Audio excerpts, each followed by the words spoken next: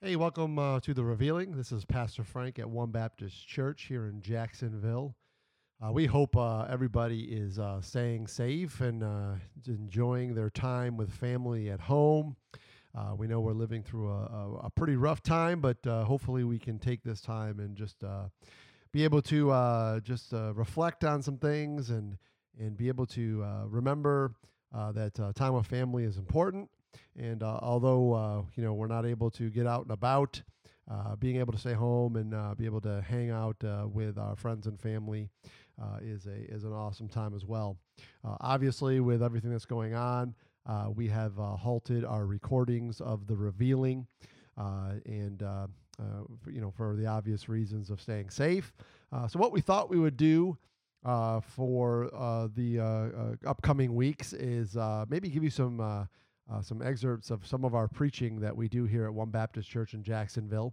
What we're going to do instead of bringing you the revealing crew, we're going to take some weeks off here for the foreseeable future and just play some recordings that we've done at our church in One Baptist Jacks. So hopefully you'll enjoy those things. Again, stay safe, and the Revealing crew will be coming back at you live here soon. So we love you, and we thank you. In Jesus' name. So last week, we did something pretty crazy. If you ask anyone, we started studying church history. And the reason that I say that this was crazy is because one of the things that we learned last week is that the only thing men learn from history is that men never learn from history. And you have those history buffs or maybe history nerds, however you want to look at that, and they can regurgitate a vast array of facts and figures and dates and places and timelines and events and all this stuff, but really what that amounts to is a bunch of just really unprofitable information. And you might ask, why is that unprofitable? It's because although they can tell you what happened and when it happened and where it happened, they have no idea about why it happened and how it happened. And especially in the realm of church history, that is the key. See, if we don't know why we believe what we believe, we can easily be talked out of what we believe. Okay, I'm going to say that again for emphasis. If we don't know why we believe what we believe, we can easily be talked out of what we believe. And that's the reason, that's why men never learn from history, because they never really learn from history, right? Like we never truly learned the how and the why. Therefore, we haven't really learned from history. And we saw last week when we began this study that God told us to study history.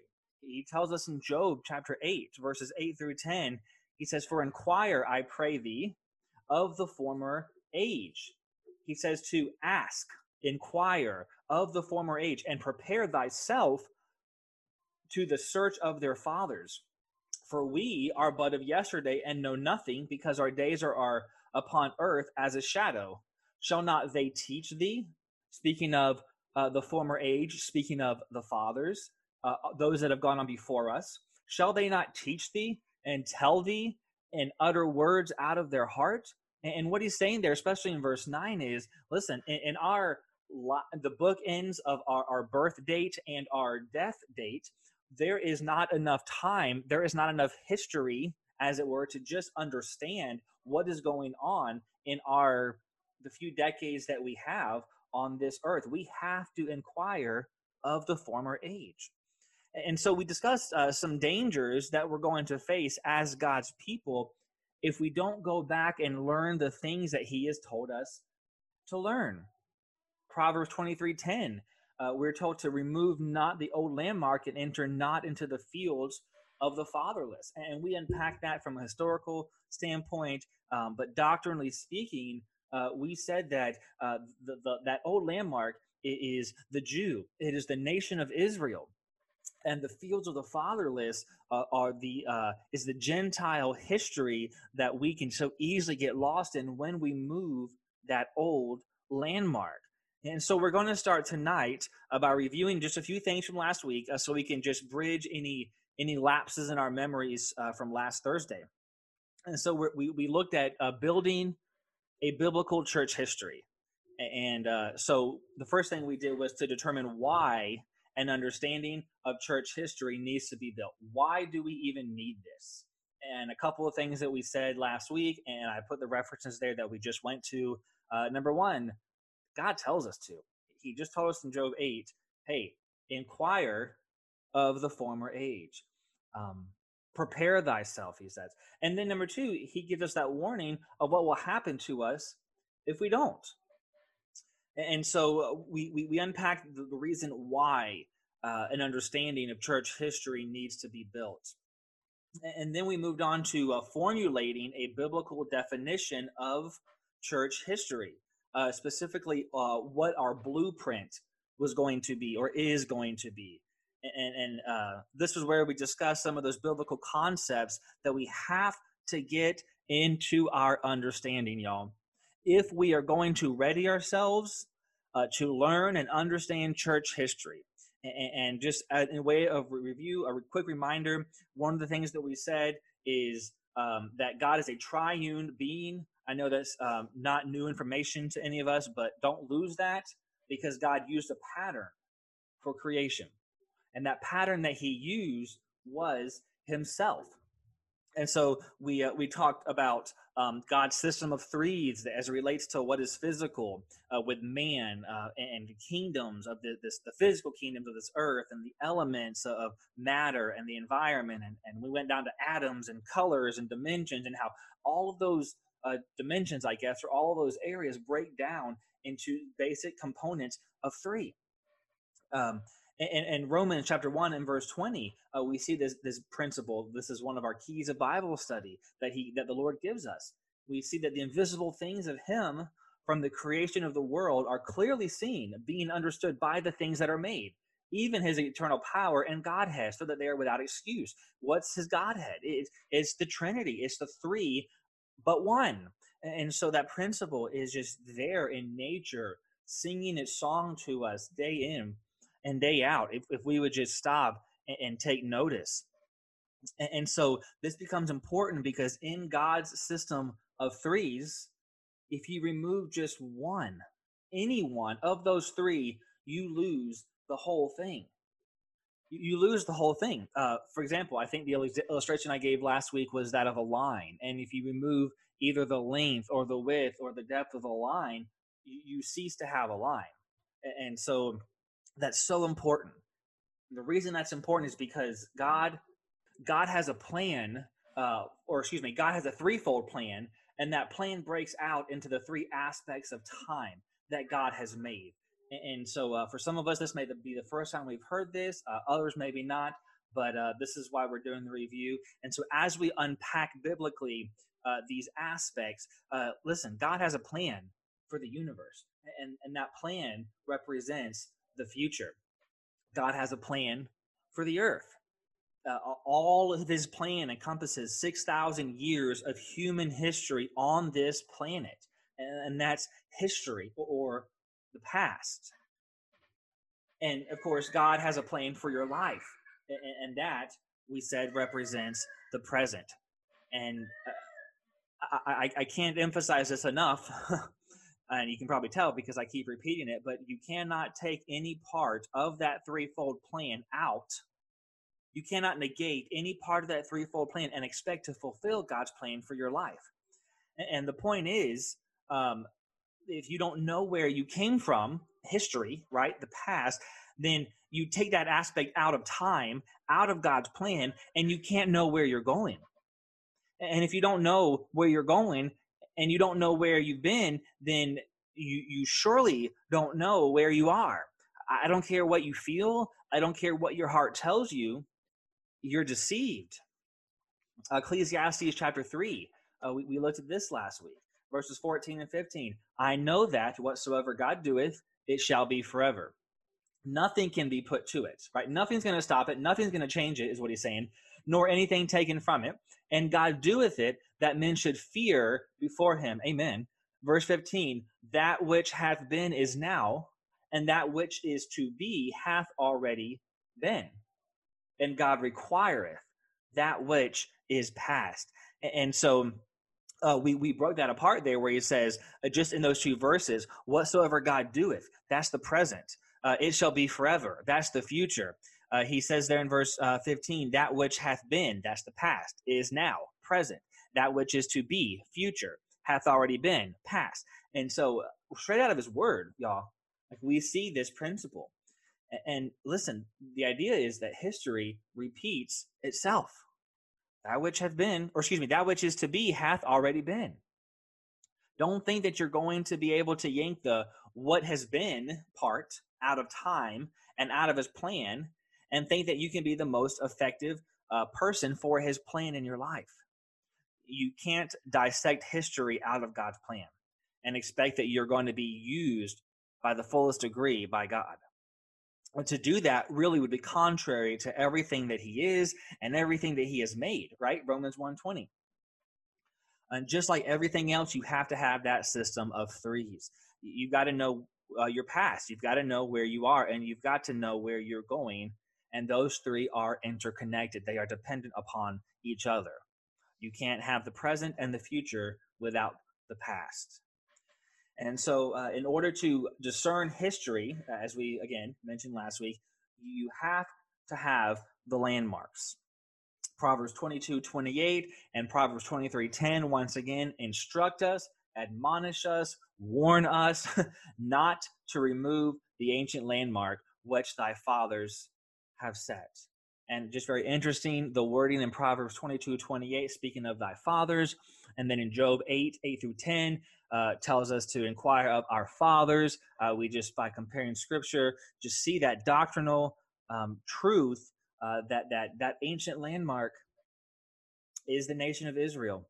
Proverbs 23:10, once again, warns us that if we do, we will find ourselves in the fields of the fatherless. And so if you lose sight of that group of people, you won't be able to discern God's plan for the earth, for the universe, and for your life. Again, you'll think you know where you are, but you've missed it because you've missed the landmarks. And we said last week that all you get in modern academia is Gentile history. And that's no small issue, okay? That is not a minor thing. Because the kingdom of Israel, friends, was dominating the world when it came to wealth and power and authority. I think I have, 1 Kings chapter 10, 23-25. So King Solomon exceeded all the kings of the earth for riches and for wisdom. And all the earth sought to Solomon. And by the way, Solomon was the king of Israel. And why did they seek Solomon? To hear his wisdom, which God had put in his heart. And they brought every man his present, vessels of silver and vessels of gold and garments and armor and spices and horses and mules, rate year by year. And listen, that is a pretty significant part of history, friends. It's very significant that you can't get that in most classes or in most books today. And by the way, it's not a coincidence either. Listen, there is a master plan to move and remove the ancient landmark, that piece of property that is 1/15 the size of California, that land of Israel in the Middle East, and we'll know where God has been, and we'll know where he's going if we don't move it and we don't remove it. And so just to kind of conclude our review time, we concluded last week with this, putting this definition all together. This is our blueprint. We're going to frequently visit this. It is the movement of God through history to accomplish his threefold plan for the universe, the earth, and your life. And it is the movement of the devil through history to counterfeit, and confound God's threefold plan. And that is the blueprint that we are going to develop over the next few months. Again, not as we study church history, before we even get there. This is the blueprint right here that we are going to develop and unfold. As we trace the movement of God through history to accomplish his plan, we're going to take the word of God and we're going to trace the movement of Satan in opposition to God throughout history. Okay, so that was in, I don't know, for 10, 15 minutes, maybe it was longer, who knows. That was kind of just in a nutshell what we talked about last week as we kind of just sprung off into this study. So we've got the blueprint, and that's the definition that we just talked about. That's what we're going to use as our blueprint. But if I'm trying to build a house, let's say I've got the blueprint right in front of me. Okay, there's the blueprint, the definition. I've got that blueprint, but there's one problem. I cannot begin to build that house because I don't know how to read the blueprint. If I were to look at a physical blueprint, this is just Robert, I could not begin to make heads from tails from it. Now, if you're John Crosby or Nick LaBoy or a few other men in our church, yeah, you can do that. And you look at the blueprint, you're like, okay, let's go. I got it. But probably just like most of us, we wouldn't know how to do that. And so we have to take a look at this definition, our blueprint, and realize that we have it, yes, but we might not really understand it. And I don't mean like we're dummies. I mean like we might not really understand what it's saying, like the depths of what it's saying. What does it mean to trace the movement of God through history? How do you trace the movement of Satan? See, you've got to be able to know how to read the blueprint. And so when you begin to study church history, what you'll see is the inability of 99% of church historians to see what we've been talking about, the movement of God and the movement of the devil. And I'm talking about the standards when it comes to church history. I'm talking about the resources that you go to find the facts and the dates and the places and the events and all that kind of stuff. It's stuff that is written, though it's church history, it's written from a secular perspective. It's like picking up any other history book. But what you don't get is what God was actually doing, the why and the how. It's void of a plan that God was working. And if it's void of what God was doing, then you're definitely going to miss out on what the devil was doing. For example, Philip Schaff. If you've never heard that name, you ought to become just somewhat familiar with that name, Schaff, I believe, Philip Schaff. This man wrote an 8-volume set on church history. Like, this guy is the standard when it comes to what we're talking about in this study, okay? From a churchianity or a 21st century Christianity or even a secular perspective, old Phil here, he is the standard. So he writes this 8-volume set of church history, but the guy delivered a controversial address called The Principle of Protestantism, in which he expressed his view, listen, that the positive values of both Roman Catholicism and Protestantism would eventually be blended into an ecumenical evangelistic Catholicism. He furthermore hailed Augustine as a shining star in church history and, listen, an appropriate successor of the Apostle Paul. If you know anything about Augustine or Paul or Catholicism or any of that stuff, that ought to concern you. If you don't and you're not concerned, it's okay. You will be shortly. But that guy is the standard. So what do you expect for him to tell us about church history if he's the standard? Another one, Will Durant, Durant, I believe, Will Durant. He also wrote volumes on church history. But this guy was a philosophical skeptic who struggled with the belief in God alone. And he wrote, I'm quoting to you, he wrote, if my life lived up to my ideals, I would combine the ethics of Confucius and Christ. I'm going to repeat that in case you fell asleep. If my life lived up to my ideals, I would combine the ethics of Confucius and Christ. Oh, Willie here is one of the standards of church history. Yet if his life lived up to his ideals, he would combine the ethics of Confucius and Christ. That is what we're working with, brothers and sisters, if we want to study this thing of church history outside of the Word of God. That is what we have to work with. And so it should be of no surprise that church history becomes real foggy because no one can discern anything. You read that stuff and it's all Christian and spiritual, but it's not biblical. And someone does something in the name of Jesus, someone calls themselves a church, or they even quote the Bible, and we just call that the truth. And that's it.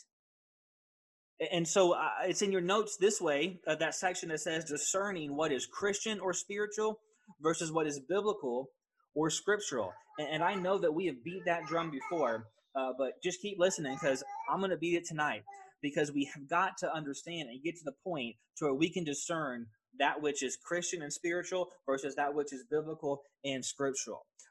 Christian bookstores.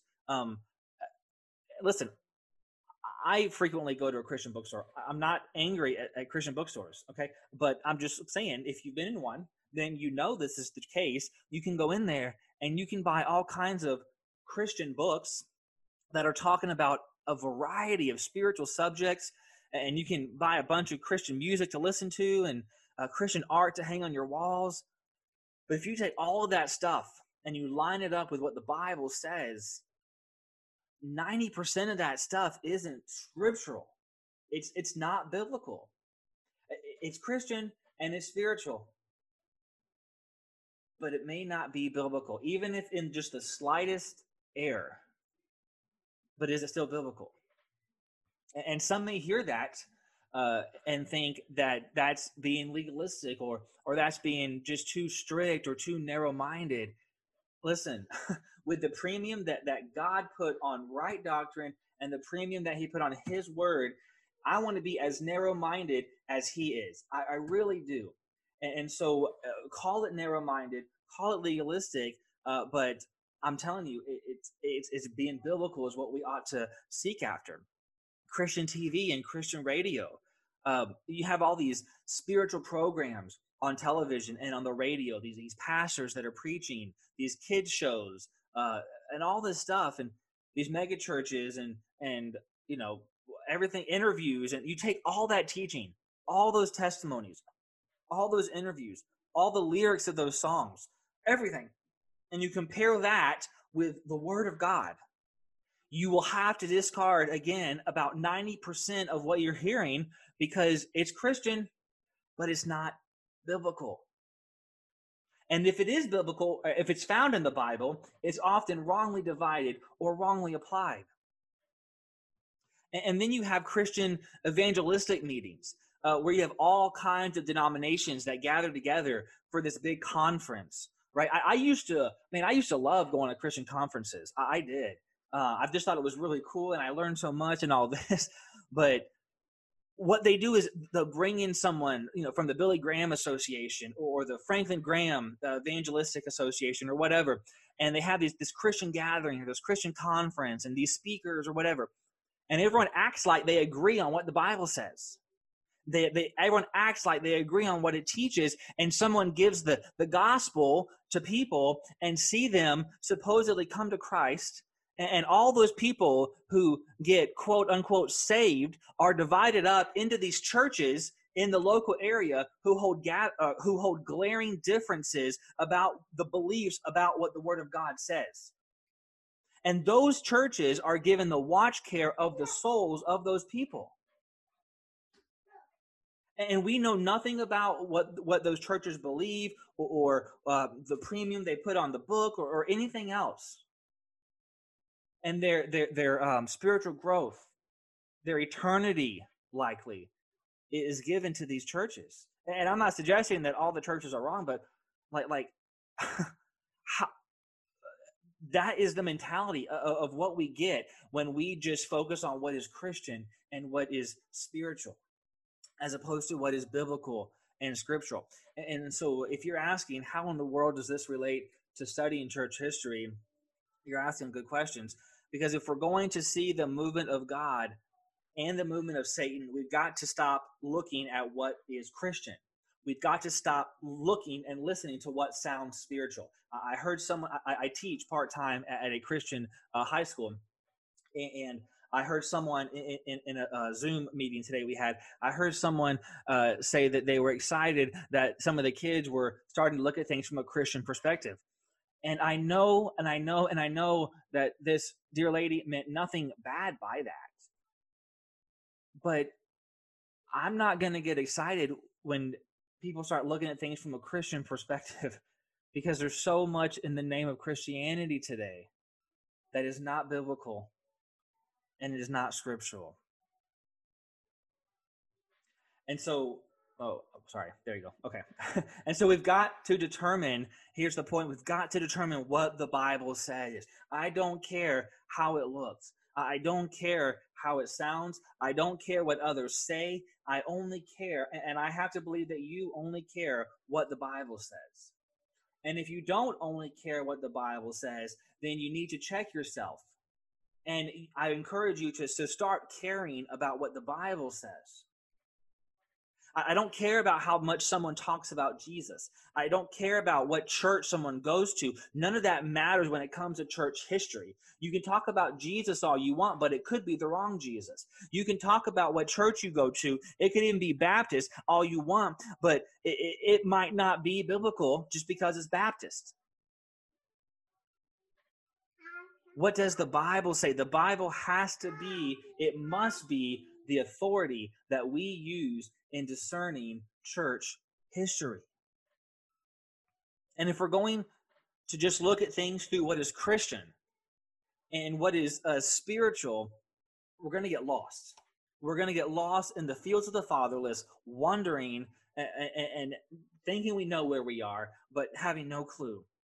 We have got to determine what is biblical. And again, the problem with most church historians, I put it in your notes this way, is that they have eliminated the Bible as the standard. So they don't have any gauge in determining what is the working of God and what is the working of the devil.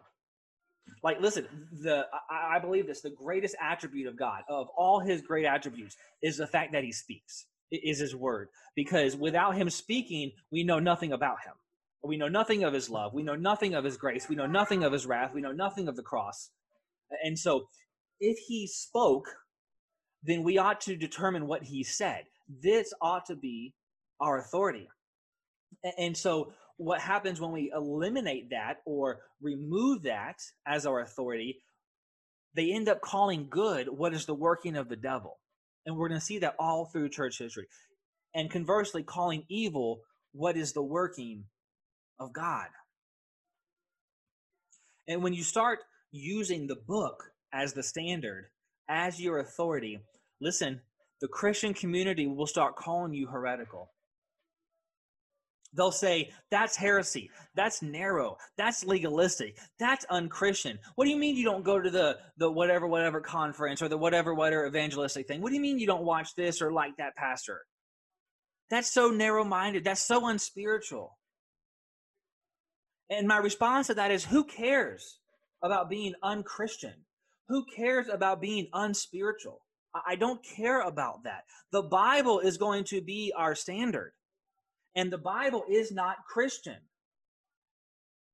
And we've got to get into our thinking. We've got to get this thing down. And if we're going to get into this thing of church history, then you've got to realize that we're going to have to name names. We're going to have to call things as they are. Like Paul did it, like Jesus did it. You know, we're not going to be ugly and hateful and spiteful to people. But we're going to call false doctrine out where it is. We're going to name names, because if we don't, then you're not going to know what is what, who is who. And when you do that, friends, you're going to be called unloving. You're going to be called unspiritual. But man, if that is the spiritual or the Christian view of unloving, then be unloving, because it is not the biblical view, friends. Because that is being loving. And so I want us to look at the key in setting the ancient landmark. So if we're going to begin to track the movement of God, right, we have our blueprint, and we are trying to discern we're going to unpack it, what it means to track the movement of God, what it means to track the movement of Satan in opposition. We've got to go to the very beginning. because when you walk into Genesis chapter 2, you walk into that garden, you're walking onto the most cherished piece of ground in all of the Bible and in all of history and in this entire planet. And there are some things that we got to know about this place, about this land, and that being letter A, the original king in Eden. We are not going to unpack in great detail these things because most of us, I think, have done that many times. But as we continue this study, we will unpack it more. But just for our collective understanding, know that before Adam ever set foot in that garden, and I say set foot, before he was ever, life was breathed into him and he was formed of the dust of the ground, the devil, whose name originally, of course, was Lucifer, meaning light bearer, he reigned over this kingdom, over this land, and is where his throne was. And now most of us, I think, as I said, understand that when God created Lucifer, Lucifer was created the most powerful angel ever created. And we've talked a lot about that in time past. Places like Ezekiel 28:11 through 15, he says, "Moreover, the word of the Lord came unto me, saying, Son of man, take up a lamentation upon the king of Tyrus, and say unto him, Thus saith the Lord God." And so what begins to happen here is God is telling Ezekiel to tell the king of Tyrus, though it's interesting that there has never been, historically speaking, a king of Tyrus. There has been a prince of Tyrus, a ruler of Tyrus, but not necessarily a king of Tyrus. But what God is doing here is it's what Jesus was doing with Peter when he spoke to Peter and he said, "Get thee behind me, Satan," and he was speaking to the power behind the man. And this is what God is doing here with the king of Tyrus, as it were. He says, and you can tell right off the bat by looking in verse 13 that there's something more going on than just this physical ruler. But he says there, "Thus saith the Lord God, Thou sealest up the sum, full of wisdom and perfect in beauty. Thou hast been in Eden, the garden of God." And there's only like 3 people that could have been: the serpent, Adam, and Eve. But he says, "Thou hast been in Eden, the garden of God. Every precious stone was thy covering: the sardius, the topaz, the diamond, the beryl, the onyx, the jasper, the sapphire, the emerald, the carbuncle, and gold. The workmanship of thy towers and of thy pipes was prepared in thee in the day that thou was created. Thou art Lucifer, the anointed cherub that covereth. And I have set thee so." He was anointed. He was established there by God. "Thou wast upon the holy mountain of God. Thou wast walked up and down in the midst of the stones of fire." Let me move my, here we go. "Thou wast perfect in thy ways from the day that I was created till iniquity was found in thee." And so note that he was in Eden. He wasn't ruling and reigning somewhere in heaven, right? And what was that iniquity? Well, Isaiah chapter 14, verses 13 and 14 tell us that he wanted to ascend into heaven. Well, from where would you ascend into heaven? That means you're not in heaven. "I will exalt my throne above the stars of God. I will sit upon the mount of the congregation in the sides of the north. Again, I will ascend above the heights of the clouds. I will be like the Most High." And so that pride, that desire to be worshipped and be like Almighty God was his iniquity. And the result of his iniquity that was found in him, is that he loses his authority in the Garden of Eden as the ruler, as the one reigning over that kingdom. He loses that authority. And when that iniquity is found in him, he's no longer allowed to rule and reign from Eden. He loses his position. He's no longer Lucifer. He becomes Satan, or the adversary.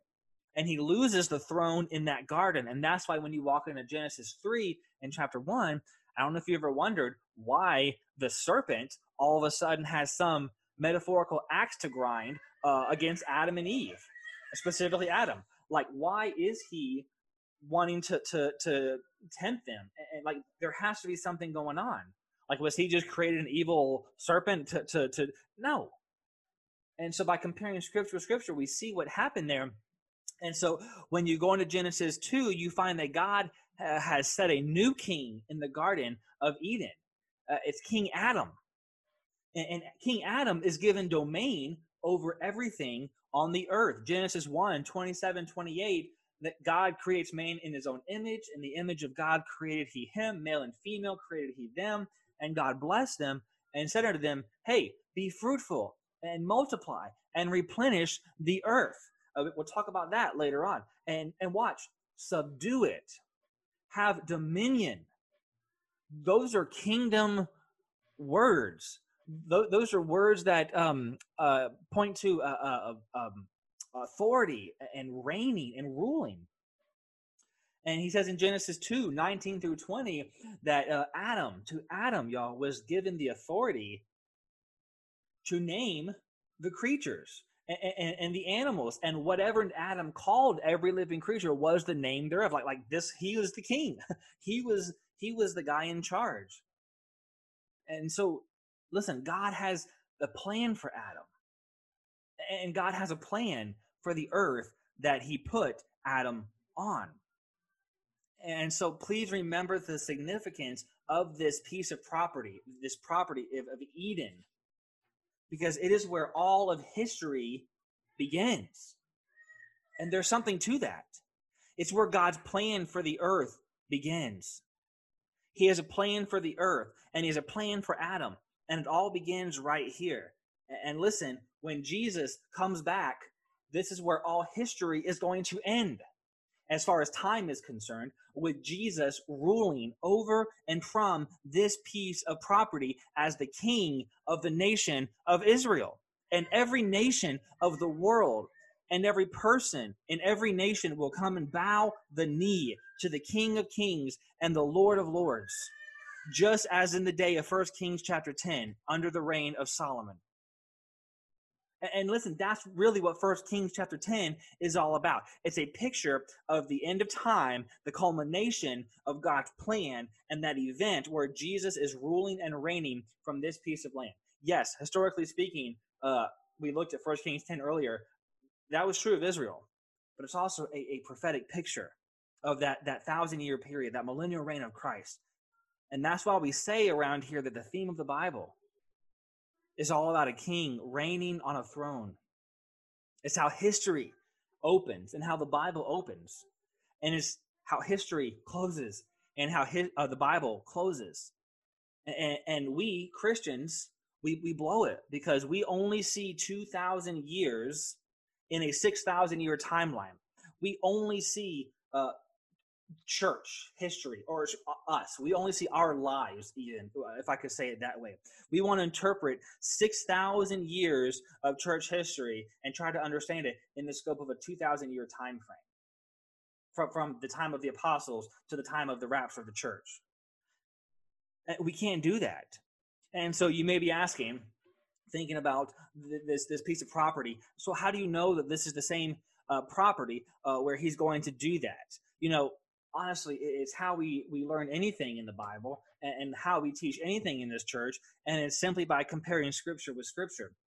So I threw this chart up here for you, and it's just like the one in your notes. If you want to kind of fill those blanks in, go ahead.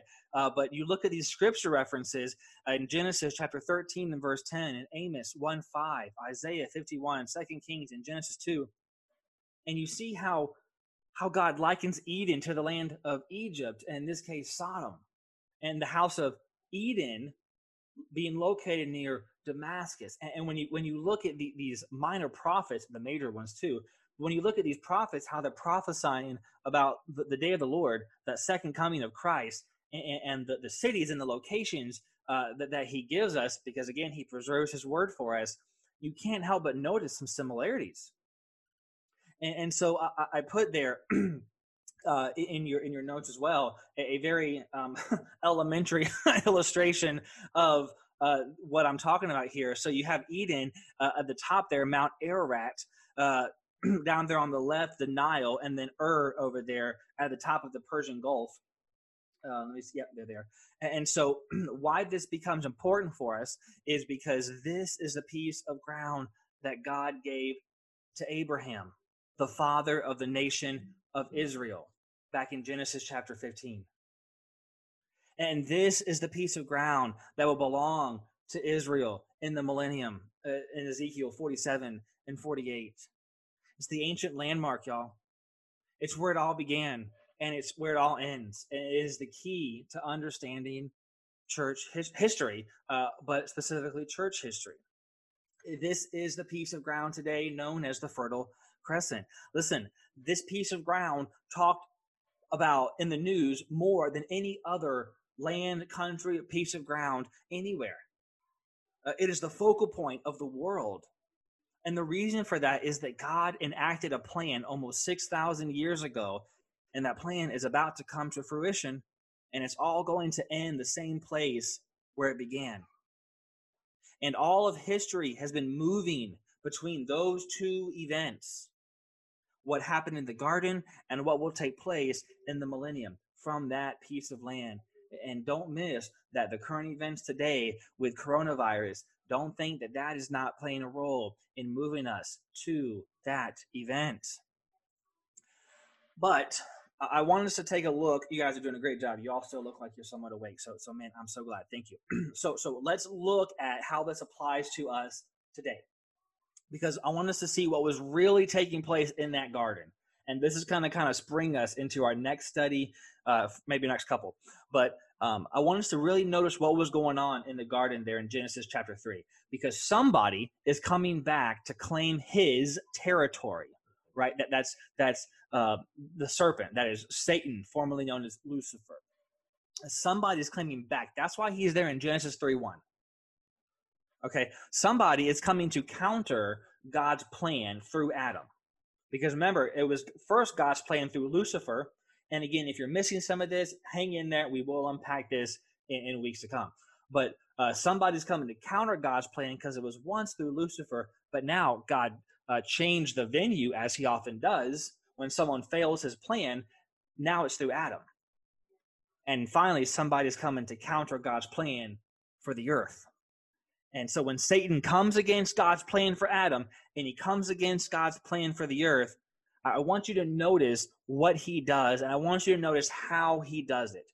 And it's so important that we notice it because, again, that which hath been or hath already been, God requireth that which is past. That which has been is now. And so if you don't think that what Satan did in the garden is what he's going to try to do to us today, then you are sadly and sorely mistaken. And you may have already been duped. I hope not. And I know as a church, we're going to get what's happening here. But don't let this get by you. So what was his strategy? First, he tried to get Eve. He tried to get the woman to question the word of God. He said there in Genesis 3:1, "Yea, hath God said, ye shall not eat of every tree of the garden." And listen, I know we've talked about this many times, but again, don't miss this. He didn't come up to her and say, "Hey, Eve, baby, you want to go get drunk tonight?" He didn't say, "You want to go sleep with another man? You want to go get high and go, do all this other stuff?" It wasn't obvious. Look, the serpent was more subtle. So he comes in the form, so to speak, of an angel of light. It's what he does in 2 Corinthians 11:4. He says, "Yea, hath God said?" And so he's throwing God's name on it. We see that today. It's a Christian label. He's throwing God's name on it. "Yea, hath God said?" And don't miss it. This is the first recorded words of Satan in the Bible. And they come in the form of a question. And look what they're questioning.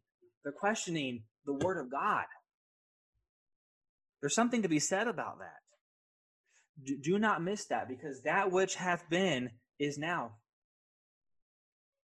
Second, he changed the word of God. Because Genesis 2:17, he engages Eve in this dialogue here, and he says, "But of the tree of knowledge of good and evil, thou shalt not eat of it." Like this, here's what God really said: "From the day that thou eatest of it thereof, thou shalt surely die." So this was the dialogue between Eve. So Eve is saying this. Hey, listen, God told us this in Genesis 2:17, and that is what God said. "Therefore, thou shalt surely die." Look at Genesis 2:17. Mark God's words. But in Genesis 3:4, the serpent says outright, "Ye shall not surely die." See, God was lying to you. See, he wouldn't have even said that. He would have said, you know, what God, here's what God was saying. Here's what he really meant. You see, he simply tried to change the word of God. And don't miss that, because that which hath been is now. And finally, he tried to reinterpret, or he did reinterpret the word of God. He says, well, here, God knows this. God knows that in the day that ye eat thereof, then your eyes shall be open, and ye shall be as gods, knowing good and evil. Let me tell you what God meant. And listen, there are men today, and we'll close with this statement later in just a little bit, but there are men today, there are churches today, there are pastors and priests today, there are colleges and universities today who will be glad to tell you what God meant by what he said. But listen, if you want to know what God meant by what he said, just read what he said, and he'll tell you what he meant by what he said. You don't need me to tell you what he meant. You don't need Pastor Frank to tell you what he meant. His Spirit, by his word, will tell you what he meant by what he said. And so what the serpent is saying here is that, listen, God knows this isn't a bad thing. It's really a good thing. Here's what God really meant, and don't miss that, because that which has been is now. And the approach was religion. That was Satan's approach. He changed the word of God, and he put God's credentials on it. God doth know. And the next thing that you see in verse 6 there is Adam denying the word of God, what God told him in Genesis 2:17, and he hands the crown, that crown of dominion and authority of reigning over that garden, that land. He hands the crown, so to speak, back to Satan, because he falls. And it says there in Genesis 3:6 that the woman took of the fruit thereof, she ate it, and she gave it also to her husband with her, and he did eat. And that is why in Matthew 4:8-10, when the Spirit, in a time of fasting, the Lord Jesus is led of the Spirit into the wilderness in a time of temptation or testing for 40 days, that Satan comes and tries to tempt him 3 times. But one of them there, he tries to tempt him with the kingdoms, all the kingdoms of the world. And he says, all these things will I give thee, if thou wilt fall down and worship me. And even in his fasted, hungry state, the God-man would have said, you silly little devil boy, you do not own all the kingdoms. But he did not say that, because the dominion and authority of the kingdoms of this world were transferred back to Lucifer, back to Satan. And that is why 2 Corinthians 4:4 calls him the God of this world. And listen, if you miss that sequence of events, that God is working a plan and Satan is coming in to counter it, and that there's a pattern that develops here. This is kind of what this means for us. There's a pattern that develops here. And listen, it continues all throughout the Old Testament, and all through the Gospels, and all through the book of Acts, and all through the church age. And if you miss that, you will miss where God has been and where he is going. You'll miss where Satan has been. You'll miss where Satan is going. You'll be in the fields of the fatherless, thinking that you know where you are, thinking that you know where you're going, but you actually about to walk into one of Satan's landmines. The same landmines he's been laying over the last 6,000 years. And if you're picking up on what you need to pick up from this, like this practical application, well, I'm going to end it here with this application for us, and it's going to, as I said, lead us into our study next week. But if you're trying to pick up on what you need to be picking up on, what do I need to know as I begin to walk through this? You need to start, for one, as we said earlier, stop looking through a Christian lens. Stop looking through a spiritual lens. That sounds hunky-dory, but it's not going to cut it. Start looking at things biblically. And you have to be in the Bible, guys. We got to be in the Word. We got to read it. We got to study it. We got to know it to be able to have a biblical lens. But we need to be looking for Satan to move in opposition to the church. Again, we're studying church history. So here's what we're going to be looking for as we begin to unpack through the book of Acts and church history, we're going to be looking for Satan to move in opposition to the church by getting men and movements and institutions to question the word of God. You do not have to go to YouTube video very far to find a pastor, preacher, teacher question the word of God. You do not have to drive very far down the road to find a church where you will find a pastor or a teacher to be happy to question the word of God, though he may not realize he's doing it. Though he may. We need to be looking for men and movements and institutions who are trying to change the word of God. And I will tell you from the get-go, you cannot have multiple translations or versions of the Bible that say glaringly different things and they all mean and say the same thing. You just can't, you won't, and you don't. And we need to be looking for Satan to be moving in opposition to the church by getting men and movements and institutions to reinterpret the word of God. Well, here's what, listen out for the next time someone says to you, well, this was a poor translation. Here's what the word should say. If they're reading from a King James Bible, here's what the word should say. Well, here's what it really means. Well, I like this translation better because it really encapsulates blah, blah, blah. Like, you need to start picking up on those things, because the general consensus in the church today is, man, it's so great to have all of these different translations among us today. And we live in such a time of spiritual revival and richness because we get this great full idea of what God is trying to say to us when we look at all of these different verses and translations. I've had people say that to me. You need to be watching, because if we're not looking for the landmarks and we're not keeping our eyes on them, we're going to lose sight, and we're not going to see things from a biblical standpoint. We're going to see them from a Christian standpoint, and those statements about all that different stuff, those are Christian statements. They're spiritual statements, y'all. But they're not necessarily biblical. And we need to note and be watching for him to be doing this all under the guise of religion. It's not going to happen from the Satanists at the Satan church down the road. It's not going to happen from some obvious false teacher. It's going to be someone who throws God's credentials on it. And when we start moving into church history, by the way, they're going to claim to be, instead of claiming to be a voice against God, they're going to claim to be a voice for God. And listen, I'm not suggesting that these institutions and these preachers and these men and these women and whatever else, I'm not insisting that they are intentionally doing these things, though I do believe there's part of that. There are some that truly believe that the Bible needs to be interpreted for you, that it needs to be changed to make it more palatable, to make it more relevant in the 21st century. There are those that believe those things and that will teach you those things. And they will claim to be and believe that they are being a voice for God, instead of being a voice against God. But it's that same strategy that Satan used in the garden.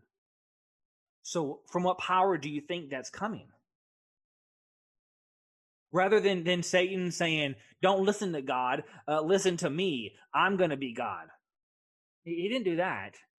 He said, let me come help you out a little bit. You got to be careful for that. And so when we start moving into church history with that blueprint, that definition, understanding, knowing how to read the blueprint and knowing what to look for, we'll be able to see what God has been doing for the last 2,000 years of what we call church history, and what Satan has been doing to counter that in the last 2,000 years. Listen, you'll learn so much about what has been going on in the name of Christianity today that is anything but biblical. It is anything but biblical. And once you begin to see this strategy and plug it into the year 2020, where we are now, it really is eye-opening. Because if you want to know what the issue is in the year 2020, you need to know it wasn't and isn't anything different than the plan that Satan was using in 4000 BC in that garden. Because today, somebody is coming against God's plan. And he is coming against it in the name of religion. And there are all kinds of voices that claim to speak for God. But if you listen to what they're saying and you compare it with what the Bible says, you will find there is a mastermind behind all of it. Listen, I'm not saying that you need to hate people, right? We don't hate people. We hate false doctrine. We hate every false way because we love his word, Psalm 119. But we are going to through a biblical lens, be able to see through things. And we ought to be able and willing to love his word so much and care about right, good doctrine, because he does, that we speak up. That we don't fall like anything, like every wind of doctrine that claims God's credentials. And what's going on in the 21st century of Christianity is someone is trying to get us to question the Word of God. Someone is trying to get us to change and to reinterpret the Word of God so that we can doubt the Word of God. And listen, if you can doubt the Word of God in any place, then you have reason to doubt it in every place. If we can question God's character in any iota, in any sense of the word, then we ought to ask, is he able to be trusted at all?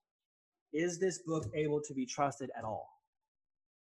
If there is a question about why one translation says this and why another says that, we just can't really know unless we know the original languages and all that jazz, then I guess it's just not for me to know the Bible.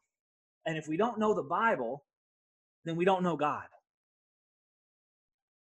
And I think I'm getting into my message for next week, so just forget that part. We'll get there. But just listen, most Christians fall for it hook, line, and sinker. And that's the real issue today. And I think some of you know what I'm talking about when I talk about this thing of the Bible, and some of you don't. And that's okay, because that's where we're going to pick up next week. We're going to look, again, I told you, we're going to lay the groundwork. We're going to spend adequate time laying the groundwork, understanding what is going on here, having this blueprint to help us to be able to identify when we see the what and the where and the when. Oh, that's why that happened. Oh, that's how that's what was really going on behind the scenes, spiritually speaking. Like we're looking past the physical. And we will not fall into the trap of calling something that God was doing evil because we think it was Satan. That's what maybe a Christian mindset will give you. And we won't call something that Satan was doing and think it was good and call it good. Oh, that was God. Man, what a blessing. Praise the Lord. Because we're looking at it through a biblical standpoint, because we know the enemy, we know the plan, we know the strategy, we know the book. So, Father, thank you, God, for the book. And thank you, Lord, for the time that you've given us tonight, Lord, to unpack this. And I pray, God, that you would help me, that you would help each one of us here tonight to shed and forsake a spiritual or a Christian or a religious worldview. But God, that you would help us to get into the book. And God, I don't even know that we need you to help us get into it. We sometimes just need to get past ourselves and maybe past our laziness or whatever it is, and get into the Word. But God, help us, Lord, as we do that. Open our eyes, Lord. We need your Spirit. You promised to teach us all things. Help us to see the move of God and then the move of the enemy in opposition to you. Father, we love you. God, we thank you. We praise you. And Lord, as we as we learn these things, some of us for the first time, some of us, anywhere in between, whatever. God, I pray that we wouldn't just like think intellectually about these things. God, I pray that we would see them in light of our lives, right? Like not selfishly or pridefully or in a Laodicean mentality, but okay, if that's the mode of operation, if that's what's been going on, where is that happening in my life? Where is that maybe that happening in this church age? Is that happening at One Baptist? Is that happening with my family or whatever? So God, please give us the eyes to see, the ears to hear, Lord. And until next time, Father, we love you. We trust you. We praise you. We thank you. By your grace, Father, bring us back next time in Jesus' name. Amen.